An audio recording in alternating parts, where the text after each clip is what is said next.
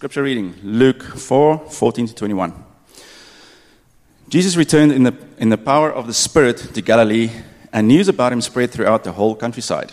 He taught in their synagogues and was praised by everyone. Jesus went to Nazareth, where he had been raised. On the Sabbath, he went to the synagogue as he normally did and stood up to read. The synagogue assistant gave him the scroll from the prophet Isaiah. He unrolled the scroll, and found the place where it was written, "The Spirit of the Lord is upon me, because the Lord has anointed me. He has sent me to preach good news to the poor, to proclaim release to the prisoners and recovery of sight to the blind, to liberate the oppressed, and to proclaim the year of the Lord's favor."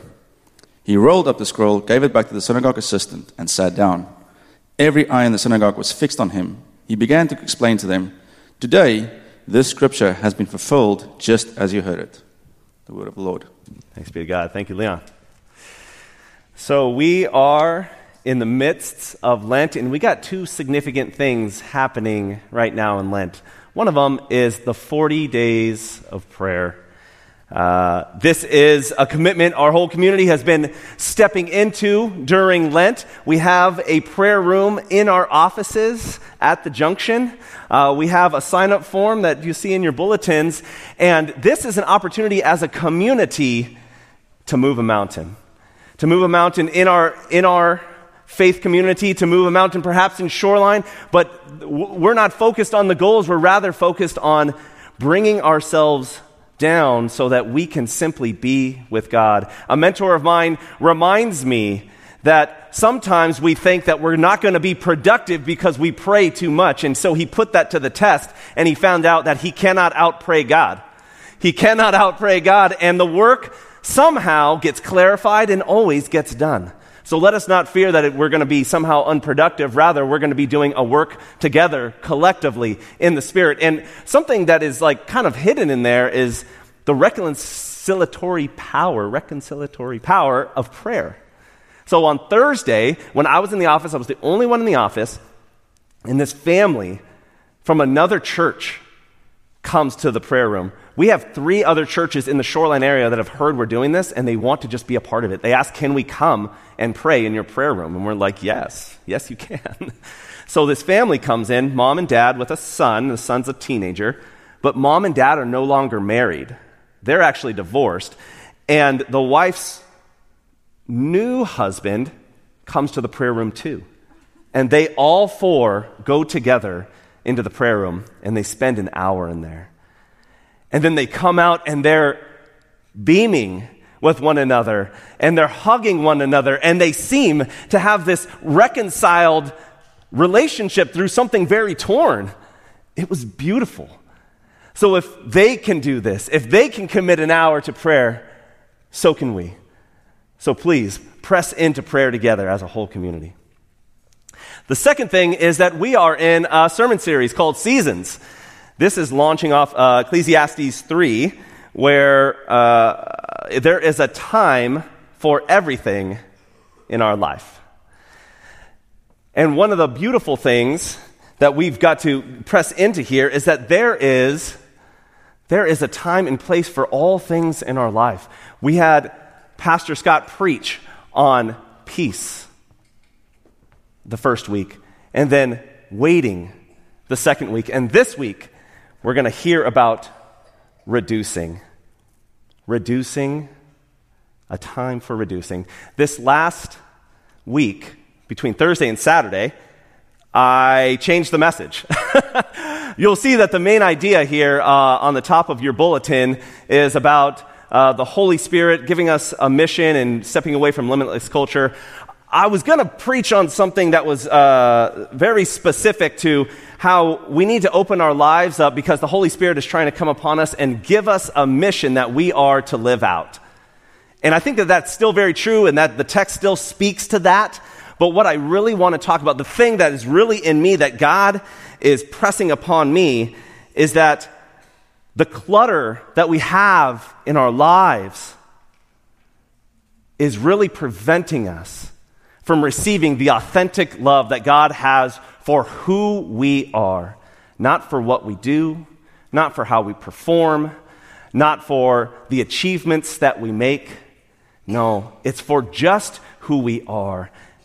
And the challenge is that we don't readily receive that because we are so wrapped up in an identity of accomplishment in what we do and who we are. Does anybody else have this voice in their head that says, people don't love me for who I am, they love me because of what I can do for them?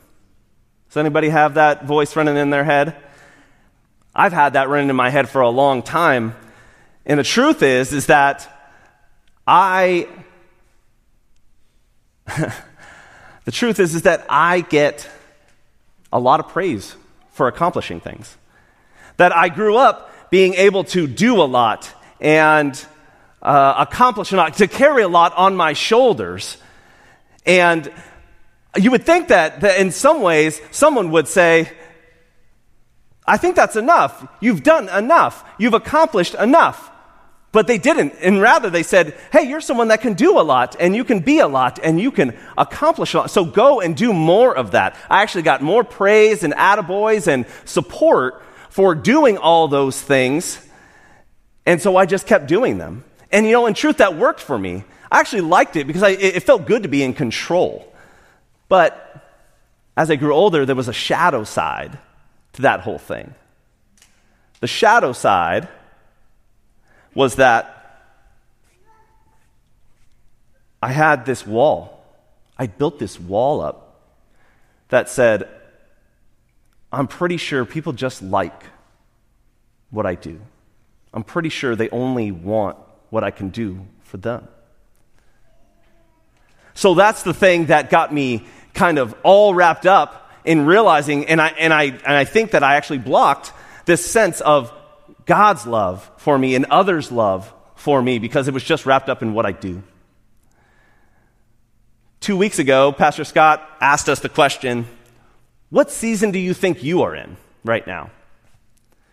And in the service, as I prayed that, what I quickly got back was that I have you in a season of vulnerability. And so I kind of wrestled with that because now God's got me in a season of vulnerability. I'm asking questions about how I really receive love, and there is this wall in between vulnerability and love. And so what I feel God is kind of doing in me is calling me to reduce.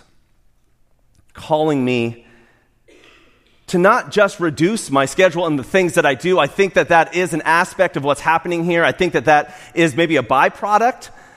But I think what he's challenging me to reduce is the value I put on the feedback that I want, the input, the likes, the retweets, the affirmations of culture, the pursuing things so that I can get people to tell me, attaboy. I think what God is calling me to do is reduce my motivations down to this place where all that's left is not my accomplishments and not all that I do, but rather just me, and put it to the test. Does God and do others love me for just who I am? I don't want to be odd or loved for what I can do. I want to be loved for reducing myself, for being vulnerable.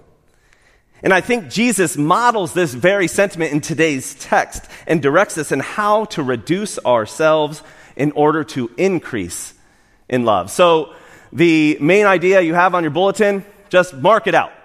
It's not what we're talking about today. What we're talking about today is this new main idea. A cluttered life will cause you to miss Jesus' authentic love for who you are. So let's get busy reducing. Jesus, in this story, challenges us in some specific ways, but there's some things kind of underneath the surface. So the first thing that he challenges us in is reducing our schedules. And what I want to say, so that is the case, but you might put a slash there and say reducing our priorities. Reducing our priorities. So this is what it says at the beginning of the story. Jesus returned in the power of the Spirit to Galilee, and news about him spread throughout the whole countryside. He taught in their synagogues and was praised by everyone. Jesus went to Nazareth, his hometown, where he had been raised. On the Sabbath, he went to the synagogue as he normally did and stood up to read. See, Jesus shows that his schedule and his priorities, they're not determined by the culture. It says that he went to synagogue as he normally did. It was his custom to be there. And we know later on when we see how Jesus preached in the synagogues, he actually had a lot of problems with going to synagogue. He had a lot of problems because it was heady. And it was really law-focused. It was about the morality, about following the rules. And that's really what he challenged in what he preached a lot. So we see that Jesus had a lot of problems with the synagogue. But yet, nonetheless, he reduced his life in such a way where it was his custom to weekly go to synagogue. Is it your custom to attend church weekly?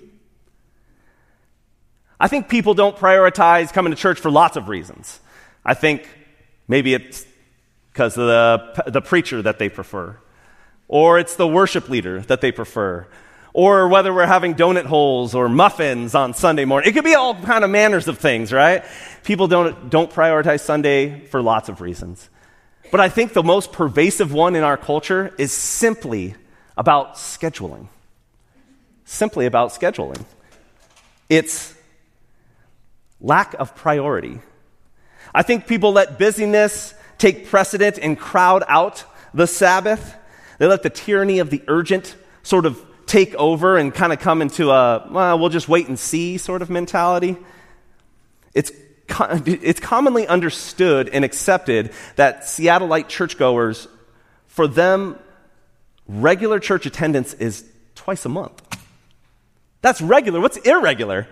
I mean, for us, some of us treat worship like it's recreational, like it's any other appointment in our schedules. Perhaps it's not a priority because this just feels like ticking a box in our relationship with God, that it feels more obligatory than it is like something that's life-giving. Or perhaps you've kind of accepted the idea that church is like a gas station, and this is where you come to get filled up. And you've become very efficient, so you can go 2 or 3 weeks without attending worship before you need a fill. See, this is the Sabbath. And the Sabbath was created for us to rest in God, to actually test our trust in God.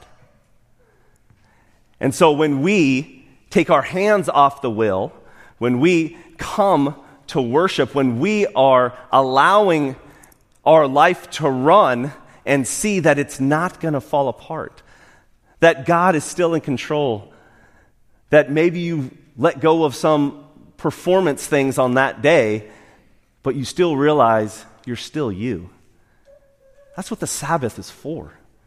And the worship gathering, this is for the whole community. This is not for any one individual. This is an opportunity for us collectively to receive and offer grace. But if you don't reduce your schedule in such a way, and I think I just want to use the word maybe prioritize. If you don't prioritize your schedule to just be here, then you have made the Sabbath about you. You've made it about your needs. You've made it about what you can't do. See, Sabbath is one of the 10 commandments. And because it's one of the 10 commandments, Jesus makes it his priority because it's God's priority. It's his custom because God prioritizes it. You see, if we don't prioritize the Sabbath, then what will happen eventually is that we begin to just neglect praise. We neglect praising God, and we forget where our help comes from. And if we forget where our help comes from, we forget that the community actually wants to help us too, that the community of faith is for us. And if we've forgotten that, then we quickly go to a place of isolation. And if we're isolated, then we're not hearing the gospel of Christ. We're hearing the gospel of culture. And the gospel of culture, it pretends to be kind. It pretends that it's for you. It pretends that it loves you. And what it tells you is, you can do anything you want. You can, if you just put your mind to it, you can do and be anything you want. There's no rules. There's no truth. And that's supposed to communicate that there's freedom. But what it does is it creates anxiety in us.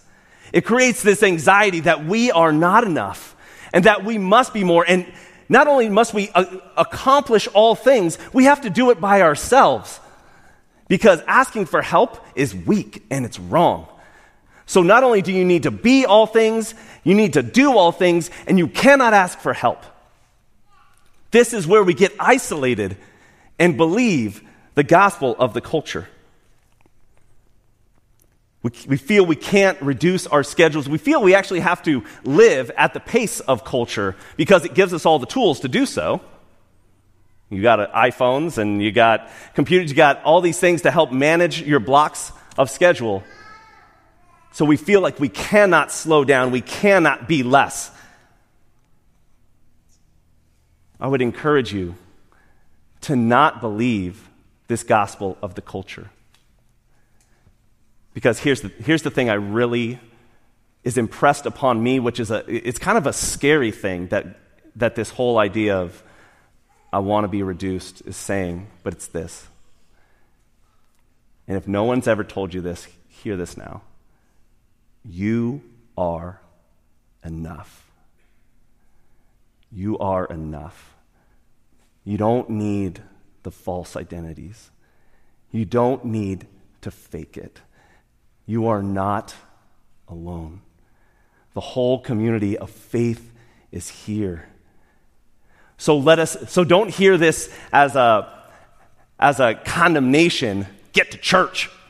Because what I'm trying to say is that when we are here and we're gathered here, the Spirit of God is moving upon us and is moving the truth in our hearts that you are enough.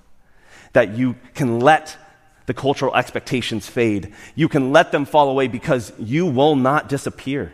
Who you are, rather, will emerge greatly in the community of faith.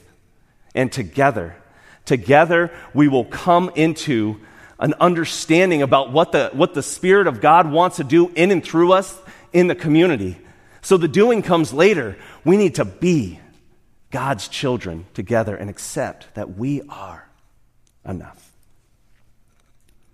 For us to receive that, I really do think we need to declutter our lives.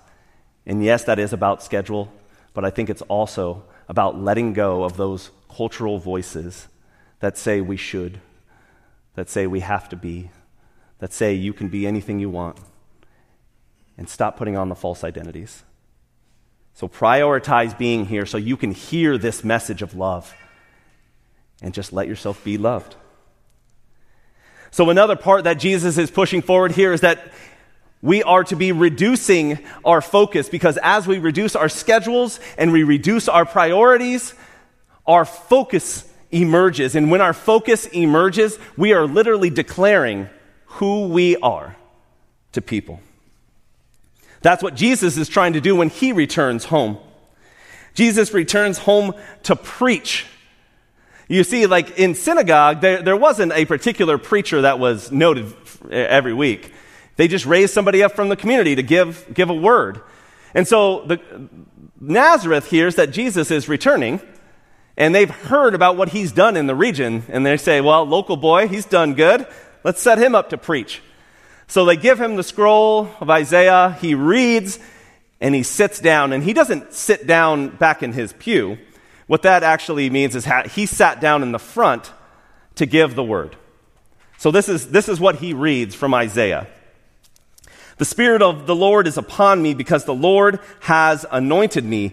He has sent me to preach good news to the poor, to proclaim release to the prisoners and recovery of sight to the blind, to liberate the oppressed, and to proclaim the year of the Lord's favor.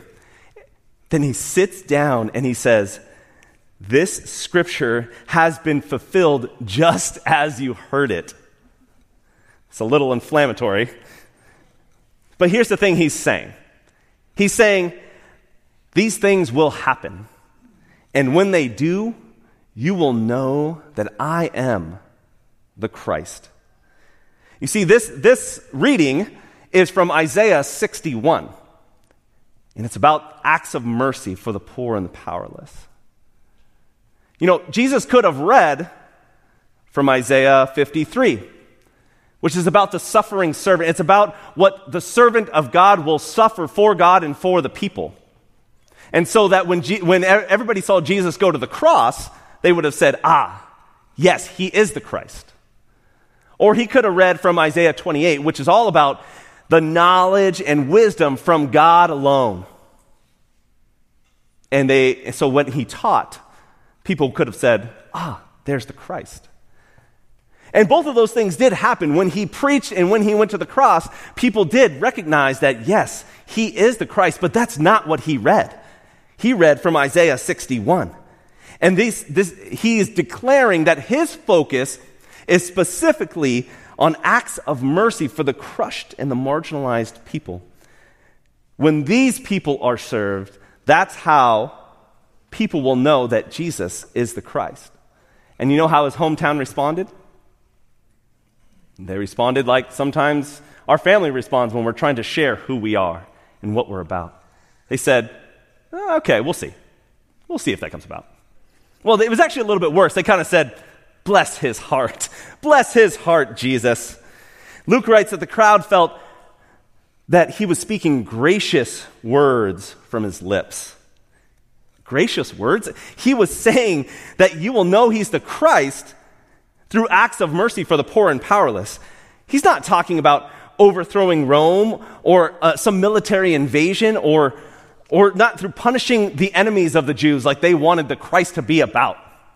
No, it is through service that you will know that Jesus is the Christ. And yet they say, what a sweet boy. He had such nice words. Isn't that Joseph's son? And they totally missed the point. They totally missed the point of what Jesus is trying to get across. Because here's the thing. Jesus isn't saying this stuff for his own benefit. He's not saying it to remind himself that he is the Christ or what he will do to be the Christ. No, what he's trying to do is give them an inroad to have their hearts refocused on the heart of God. And he's trying to say that when you see these acts happening, you will know that the kingdom of God is among you. You will know that the Christ is among you, and you will know where to find God with the poor and with the powerless. So why don't you think that they received Jesus' admonition to reduce, to refocus? I think it's because they had some clutter in their lives. I think it's because they felt like they had it all right. That they didn't have any issues with redemption. They were the Jews. They were the chosen. They so believed that they were in good standing that they may not have had anything else to learn. See, what I think Jesus is trying to communicate here is that it's not how much we suffer, it's not how much we sing, it's not how much we know, it's not how wise we are, how much theology we have, how much understanding about morality, or any of that. That's not what makes us Christian. What makes us Christian is how we serve the poor and the powerless, that we declare freedom for those who are incarcerated, that literal recovery of sight to the blind, giving freedom to the oppressed in this world. Christianity is not a spectator sport, it's a contact sport. If you don't have skin in the game for those who are poor and oppressed, then you may have accepted a cultural Christianity, kind of a cheap imposter that is more interested in spirituality than acts of mercy. See, this sounds like kind of a critical word but it's really not. What I really feel that the Spirit is trying to challenge us in and really give us is freedom. Giving us freedom to allow ourselves to not get all caught up in the best way to be Christian, tweeting out all of our things, trying to impress, trying to put on identities. No, I think that the Spirit of God is trying to give us a freedom by giving us a focus, by allowing us to show that when we perform acts of mercy, when we are out with those who are pushed to the margins, we allow ourselves to just live our commitments, to just be Christian. And in many ways, our schedules do get overcome. So I guess I want to say this, that a lot of times that there's many of us who can't change our schedules. We have commitments to loved ones, we have commitments to work and many other things. But the thing that is able to be addressed is our motivations. And sometimes our motivations are, we want to impress our parents. We want to impress friends. We want to be liked. We want to be loved. We want to be cared for. And so we do things in order to direct people's love and care for us. And those become our motivations. So in the end, our actions can be the same, but the motivations need to be different. And what Jesus is saying, be motivated by acts of mercy for those who are in need. Let this be our focus so this can display that we are Christian.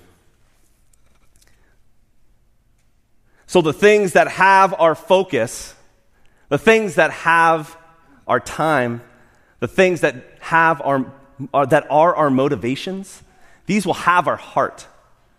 So let's have our focus represent our Christian faith. And there's many here in our community that are doing just this. And I want you to hear these and hear them as an invitation. Hear them as an opportunity. Perhaps there's something in one of these that it feels like life to you. It feels like perhaps this is what you want to be about. And you can be. Don't let fear get in the way. So Tracy Owen, he's going to take a group in the Union Gospel Missions rescue van, and he's going to go out at night, 6:30 to 11, and go and serve the poor, try and connect and care for them. And he's doing this on Good Friday. I think they've got a rhythm, and it just happened to land on Good Friday. But the truth is that I love that they are going to be out in the streets, rather than in our service, to love those who may feel like they're just facing death. Jennifer Taman and others who are committed to Vision House, which is a house of transitioning homeless from the streets to a home. Marianne Sloan and Kay Hansen, which you've heard their names many times, their commitment to the community breakfast on Aurora, which is ongoing. This is the 4th or 5th year it's been going on. Pastor Anna and others who are investing in a variety of families, both foster care and those with differently abled children that are trying to create these inroads into the community, that they are no longer on the periphery but at the center. And Melissa Goss-Gents, who is working with the Good Neighbor team, training a whole team of people on how to receive even just one refugee family and resettling them. And that's not just getting them an apartment. It is helping them establish their lives in and through our community. There are so many ways for you to be involved, and I know that, at least the way it lives in me, is that I have something that gives me life. And if that's you, don't fear saying yes. Come talk to me. Come talk to Pastor Scott. We want to get you rolled into that thing that the Spirit of God is tugging on your heart today. So the last thing that Jesus is really displaying in this story is actually a part of Scripture that wasn't read for us this morning. It's the end of this scene, and it really nods at this, that Jesus is calling us to reduce ourselves, our whole selves. Jesus must increase, and I must decrease, said John the Baptist. He was the one that kind of plowed the way for Jesus to come, but when Jesus was arriving, he said, I must decrease so Jesus can increase. And that's really what's happening. That's what's kind of on display here with Jesus' actions here at the end. So what happens is Jesus preaches this word, talks about the acts of mercy, and the people do not hear it or receive it. And so Jesus tells a couple stories against them. And there are two stories about two prophets from old Israel, Elijah and Elisha.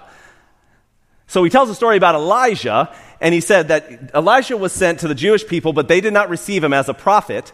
And so in this time when he lived, there was a 3.5-year famine, and God did not send Elijah to any of the Israelites.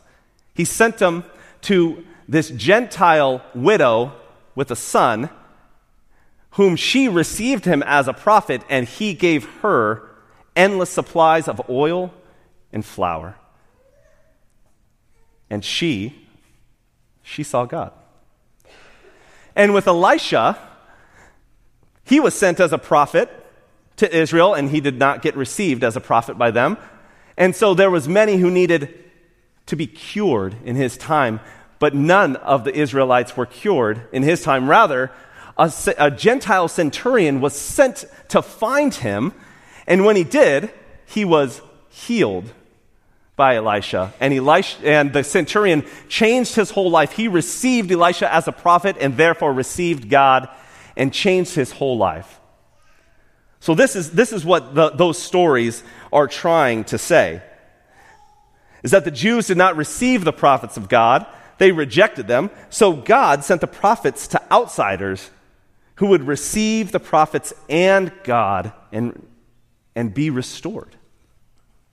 So Jesus is saying to his hometown, his very family, he's saying this to them. They didn't see then, and you don't see now, that God is among you. And this is what happens after that. When they heard this, everyone in the synagogue was filled with anger. They rose up and ran him out of town. They led him to the crest of the hill on which their town had been built so they could throw him off the cliff. But he passed through the crowd and went on his way. How did Jesus pass through a crowd, a mob that wanted to kill him? Did he use his godly power, become invisible and just ghost them? Did he put on this aura like you see in the pictures? And did he cause holy fear upon the crowd so he could just push them back and move through them? You know, that doesn't seem consistent with the story.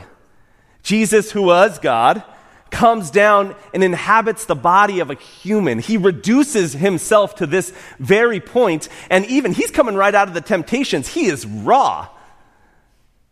And he's just a human.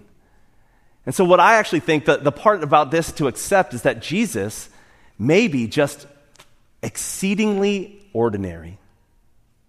So much so that he just walked through this crowd, though wanting to kill him. They could not see him. They could not recognize him in their midst. Jesus is among us, and we don't even know it. This is the most significant reason that we should declutter our lives. The clutter blocks us from actually seeing and receiving Jesus. Jesus is among us all the time, trying to tell us how much he loves who we are, what we are. But the clutter in our lives blocks us. Our people-pleasing blocks us. Our achievement culture blocks us.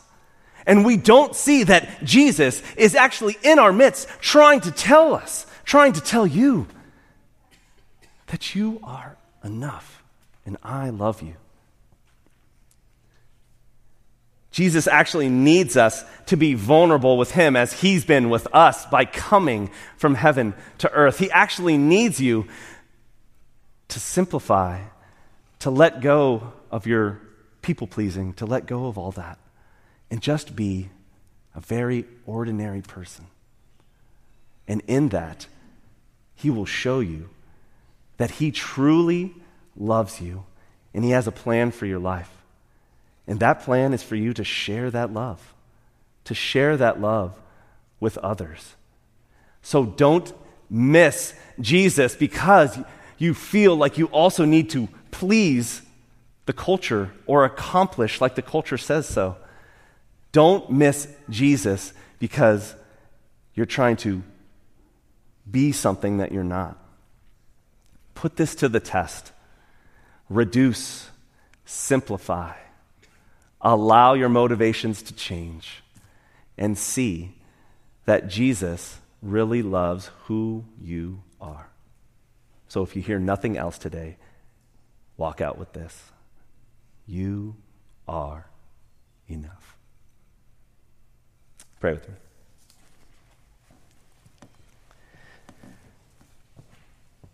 Heavenly Father, forgive us for the ways that we've made it.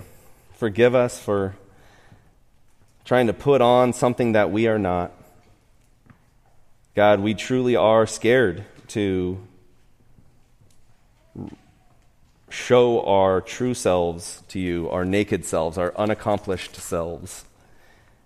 We want to put on a show for you, but that's not what you ask. So, Heavenly Father, would you release us from these cultural expectations? Would you release us from the ways that we've made it and remind us that you love us as we are? Would you help us to receive that, to even love ourselves like you love us, down to the childlike faith that we have? Be with us, we pray. In Jesus' name, amen. We'll have prayer ministers in the front and after service. And if you need prayer, I'll be in front too. Come, let's continue in worship.